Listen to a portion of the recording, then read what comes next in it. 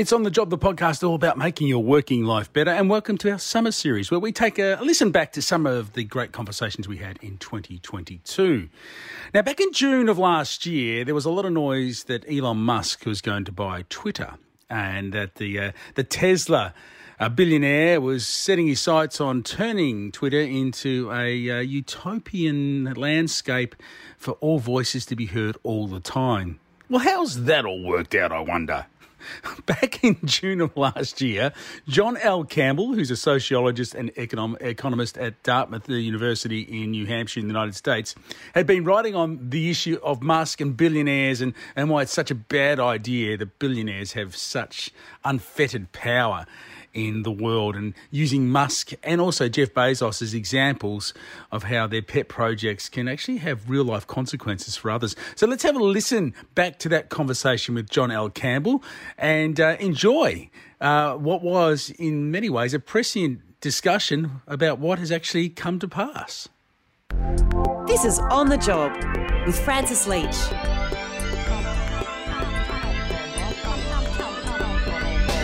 John L. Campbell, welcome to the program. How are you?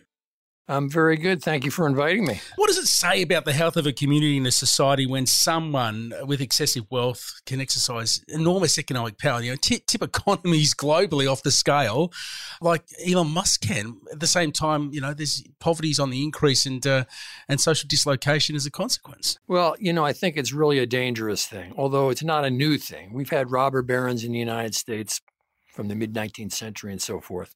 But the problem, of course, is that personal interest from the standpoint of the super rich can get in the way of politics, can get in the way of good policy making, can undermine democracy, can wreak havoc on a society. So it is very much a concern that people like Musk are on the rise.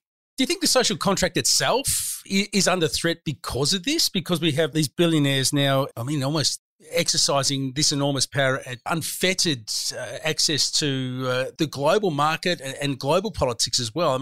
They are the giants that not only stride the nation, but the entire globe these days. Yeah, I do think that the social contract is in jeopardy as a result of this. And I'm not the only one. If you listen to Warren Buffett, for example, he's complained that his taxes, although he's one of the wealthiest guys in the United States, if not the world, his taxes are lower than the taxes of his secretary. He complains about this all the time. And one of the reasons for that is because it just is extremely unfair.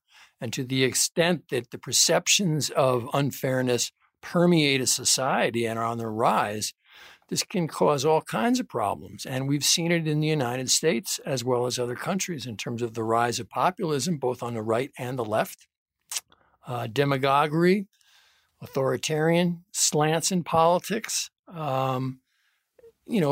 People believe that the system is increasingly rigged against them.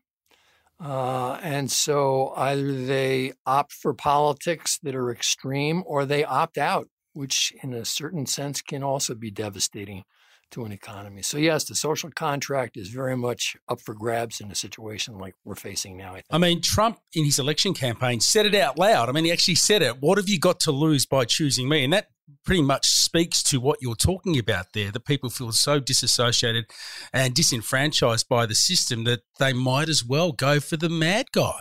That's absolutely the case. I wrote a book a few years ago called American Discontent, which laid that out in spades, basically. And if you look at the polling data after both the 2016 and the 2020 presidential elections in the United States, it's clear who the base is for the Trumpsters. And it's people that are disaffected, both working class and middle class folks who have been on the short end of the economic stick for a long time. Their wages have not gone up. In fact, if you control for inflation, they've gone down. And to be blunt, they're pissed off about this. And it's not a good thing. We did see President Biden in his campaign and even in his State of Union address, his first one, talk about good, secure union jobs. And for an Australian audience to hear a US president mention the virtues of unionism, we all fell off our chairs. It was just something we would never hear from many of our politicians. Has that been realised, or is there a genuine attempt to shift that back, to push back against the exploitation of workers, the casualisation of work and the driving down of wages? Have you noticed that? Well, I mean, you have to understand an important difference between the United States and Australia is unionization rates. The private sector unionization rate in the United States right now is about 6%, virtually nil. It's better in the public sector. I think it's 25 or 30% in the public sector, but it's still pretty bad. And so it's interesting when Biden came out with that statement, some of his advisors cringed a little bit because they thought, A, there's no support among many working families for unionization, and that just plays into Trump's wheelhouse, right? What do we need unions for? You work hard, you'll do fine. You don't need those guys. But he got away with it, Biden, that is, and he got himself elected president by a smidgen. We are seeing a renaissance of sorts with people organising in unions. I mean, there's that very high-profile case in New York at the Amazon warehouse there that's seen that choose to unionise, the first one to do. We've seen a number of Starbucks also staff starting to unionise, and these campaigns are starting to gather a bit of momentum that workers are realising that their collective interests are best represented through unions. So that there is seeds and buds growing in terms of workers taking a bit of control back. No, that's for sure. Although there's been recently a second Amazon organization in, I think it was Westchester County outside of New York, where the vote went down. So they turned that down. But you have to remember, too, that the timing here is important in terms of unionization campaigns. The unemployment rate in the United States is at historic lows right now as a result of COVID. Wages on average are rising more than they have risen in about the last 30 years or so. So to a certain extent, and I wouldn't want to overstate this, but to a certain extent, workers have been emboldened by the possibilities that unionization may be a good thing and perhaps more importantly, may be a possible thing. Whether this lasts, that's very much an open question because we're talking about the service sector, which has been notoriously difficult to organize in the United States for a whole slew of reasons. It tends to be dominated by women, tends to be dominated by minorities, and so on and so forth, which for a variety of reasons are more difficult to organize in some cases. So I think the jury is still out on whether this is just a little blip in the curve or something that's going to be more long-lasting. Well, someone like Elon Musk and Jeff Bezos, I'd imagine, not too keen to see unions in their workplaces and taking some economic control back. Just how much tax does Musk actually pay on his billions and billions of dollars? Do we have any idea of what his contribution is? Oh, we know what his contribution is. Last year, he paid a tax rate of about 3%. That was his effective tax rate. That did not include a tax on unrealized capital gains. That is the increased value of his assets, such as his massive shares of Tesla stocks. In terms of billionaires in general, by the same metric, they tend to pay about 8% effective income tax, excluding unrealized capital gains. Their effective rate, just in terms of capital gains earned and unearned income, is about 24%, which is a bit higher.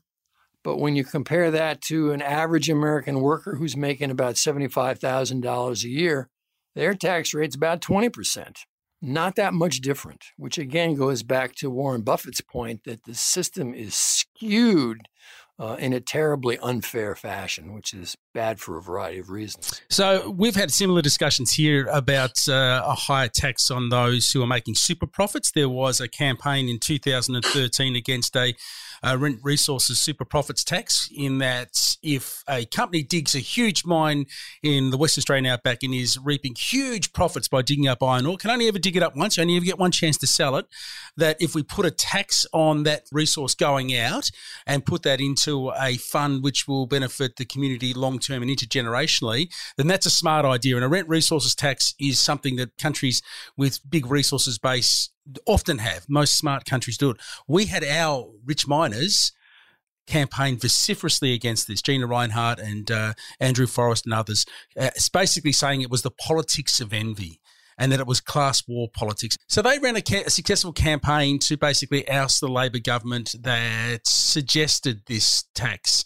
as a way of trying to address that balance. The politics of envy, class war politics, is the language that's used here in Australia. What's the sentiment in the United States around a bigger tax to actually make the rich pay their share?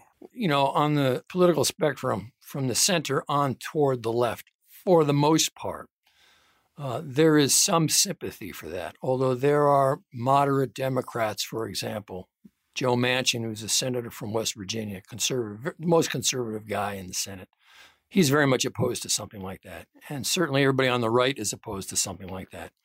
But it's interesting to hear the arguments against are that why should we punish people who have accumulated vast amounts of wealth? Let's think about where they got that wealth from in the first place. Many super rich people of the sort that we're talking about actually inherited a lot of it from the get-go. I mean, you want to talk about Donald Trump. Donald Trump got $1 million loan from his dad when he was starting out in the real estate business in Queens, New York. So there's that as a sort of counter argument. Folks that are opposed to this sort of thing and are opposed to taxing the super wealthy also say this is just bad for the economy. These are the people that create jobs and that are innovative and so on and so on and so forth. The counter to that, of course, is, well, they do create jobs and they do contribute to innovation, but let's remember that they also get a big leg up and boost from the federal and state and local governments that give them tax breaks and build infrastructure for them and so on and so on and so forth. So why shouldn't they pay her back for the next go round? So there's a big debate about this in the United States right now. Elizabeth Warren went to the campaign trail last year with a policy to actually have a tax on the super wealthy, and it was seen to be very popular. Obviously, Bernie Sanders did as well. What has Joe Biden in the White House proposed as a way to address this? He has made a proposition, has he not, to have a tax on the super rich? Yeah, he's got the so-called billionaire income tax, which is a proposal being considered in Congress right now. I doubt that will pass. One never knows. But it's a pretty straightforward proposal. He wants to basically do two things. First thing he wants to do is raise the tax level on capital gains, which in the United States is taxed lower than income tax, earned income tax. So that's one thing. And the second thing that he wants to do is for people whose wealth is $100 million or more, which is something like 30,000 people in the United States, 1/100th of the percent of the population, something like that. He basically wants to tax at a 20% tax rate their unearned capital gains. So a guy like Elon Musk, for example, who made about $68 or $70 billion in increased wealth just last year, much of it from his appreciation of Tesla stock, didn't have to pay tax on that because he didn't receive any dividends. It was just an increase in the value of his shares. What the Biden administration wants to do is tax that increase in accumulated wealth. But, and this is what most people don't realize, when it comes time for Musk to cash in those shares and reap the dividends, he would then get a tax credit based on what he has already paid in terms of the tax on unrealized capital gains. Because the Biden administration very much does not want to double tax people. They want to do it fairly, but they want to get the money incrementally rather than at the end of the game. We'll see where it goes. It would make a big difference if they could finally get these guys to actually pay their fair share and contribute. When we look at Scandinavian experiences, for instance, there is a much stronger, much more robust public sector, much bigger commitment to a comprehensive tax system and a progressive tax system that gets those who are lucky enough to be wealthy to pay their fair share and delivers the services people want.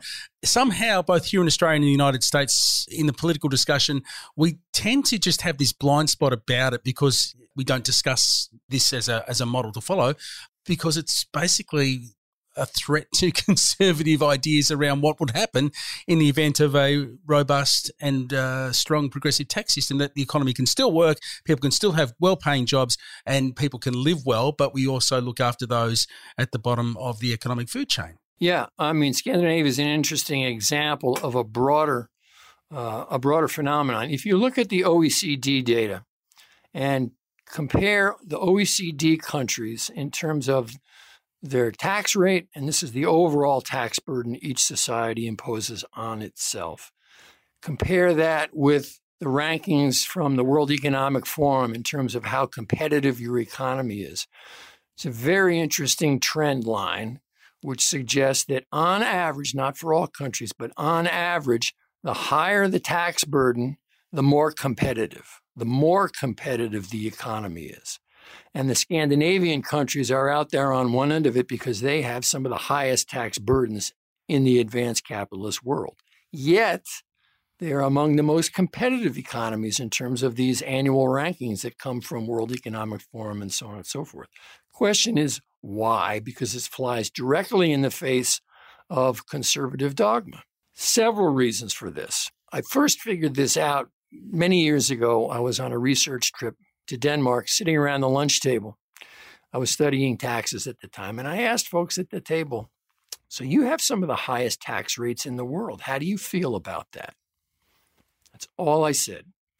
And the first round of responses was a lot of grumbling. Well, yeah, our tax rates are so high and blah, blah, blah. I just sat there. I didn't say a word. And then people started to say, but we get a lot for those taxes. We get childcare paid for. We got universal health insurance. We've got education paid for up through and including university. We've got a clean environment. We've got a great infrastructure, cultural, and they just ran this list for about 5 minutes. So that tells us something right there. Beyond that, though, the Scandinavian countries, in terms of the economics of this thing, have been extraordinarily innovative and competitive, as I said before. So, for example, Denmark, which is the country that I know the most about in the Scandinavian context, they have world-class wind turbine manufacturing capacities. They pioneered this technology in the 1970s and the 1980s. How'd they do that? Well, they had big infrastructure support from the national government. Novo Nordisk, which is a giant pharmaceutical company that you may have heard of. It's one of the major manufacturers and innovators in insulation delivery systems. Same story. Government took it upon itself, recognized that there was a diabetes problem in Denmark, put money into research and development to help develop better ways to treat diabetes. Novo Nordisk is now one of the leading companies in the world. And I could continue the story, but you get the idea. If you tax heavily, and if the government is smart enough to use those tax revenues wisely, this can be a tremendous boon for the economy. And as a result, you've got the Scandinavian countries that are oftentimes noted as some of the happiest people in the world, some of the healthiest people in the world, very productive, and it just works wonderfully. How does insecure work play into this dynamic? It's something that's been very much on the table during our current Australian federal election, that the idea that having a secure job with entitlements actually underpins the stability of communities and societies and gives people an opportunity to, build a future. Is that a discussion that we need to have more globally, that the insecure work model, which has been so predominant in Western liberal democracies, has basically undermined the stability of families and communities, and the social consequences of that have been profound? Well, again, the Scandinavian context is instructive here. The Danes are noted for coming up with what is sometimes referred to as the flexicurity system. What does that mean? Flexicurity is a system where you've got an extremely flexible labor market. Denmark has no protection for workers in terms of whether or not a company wants to hire or fire. They can do that pretty much at will, which gives them tremendous flexibility in the labor market to move labor resources around where it would do the company the most good. Now, of course, that's potentially dangerous to the workers, but there's a flexibility and a security element to the flexicurity system. So if you, for example, got laid off tomorrow from your job, you would still have universal health care. You would still have housing subsidies. You would have a variety of securities built into the Danish welfare state that would take care of you. So you wouldn't all of a sudden fall into poverty and be starving and have to sell your house and so on and so forth. You'd be fine. The third leg of this three-legged flexicurity stool is a training, job, re-education component. so that if you lost your job tomorrow, you would find all sorts of support for retraining for whatever jobs were on the horizon. And it's a very effective system so that their unemployment rate in the midst of all of this, what we've been talking about, has actually remained rather low and pretty healthy for a long, long time. What are the long-term implications for liberal democracies if the emergence of these new oligarchs continue? It seems to me we're heading to this land of digital feudalism where, say last year, in the middle of the pandemic, people are really struggling. People are dying. People are out of work and, the world is in crisis, yet we've got Elon Musk firing off rockets into the sky and Jeff Bezos going into space, and a total disconnect between the super rich and the realities on the ground. Just how much is what we value and treasure in terms of our values and lifestyle under threat because of this incredible gulf that's opened up and the power that is invested in these individuals? That's a great question. I think there are two big dangers that come to mind for me. One is, and we've talked about this a little bit before, one is the threat to democracy. Because when you have people like Bezos and Musk, Rupert Murdoch comes to mind, these people have tremendous financial resources with which to influence politics. And they can do that through campaign finance. They can do that through lobbying, a variety of other measures, perhaps more so in the United States than many other countries. But that potentially can be a real threat to democracy, undermine the social contract, as we talked about before. The other, and perhaps more recent concern that I have, is about information and disinformation and fake news in the world around us. To the extent that Bezos now owns the Washington Post, and Murdoch, of course, has Fox News and Sky News. Musk has Twitter. These guys control the information flow, or they have the potential to control the information flow in potentially devastating ways for the operation of democracy. Because if it's the case increasingly that people sort of choose the facts that they want to believe, depending upon what media outlet they're getting from or what social media outlet they're getting it from, can be devastating for democracy. So whether this is a potential for rising feudalism of some sort, I don't know. But I think it's definitely a concern in terms of rising authoritarianism. And we've seen it in the United States. We've seen it in Hungary. The Brexit situation is another example of this. We could go on and on. So I do worry about this. John L. Campbell, we thank you so much for your time. Thank you for being on the job and giving us your insight. And we'll hopefully speak to you again soon. Be very much my pleasure. Thanks for having me on, Francis. Sociologist and economist from Dartmouth University in New Hampshire in the United States, John L. Campbell, on Elon Musk. Back in June of last year, discovering then the possibility of him taking over Twitter. And hasn't that just worked out all fine? That's the latest conversation in our summer series. My name's Francis Leach, and we'll be back with another one next week here on The Job.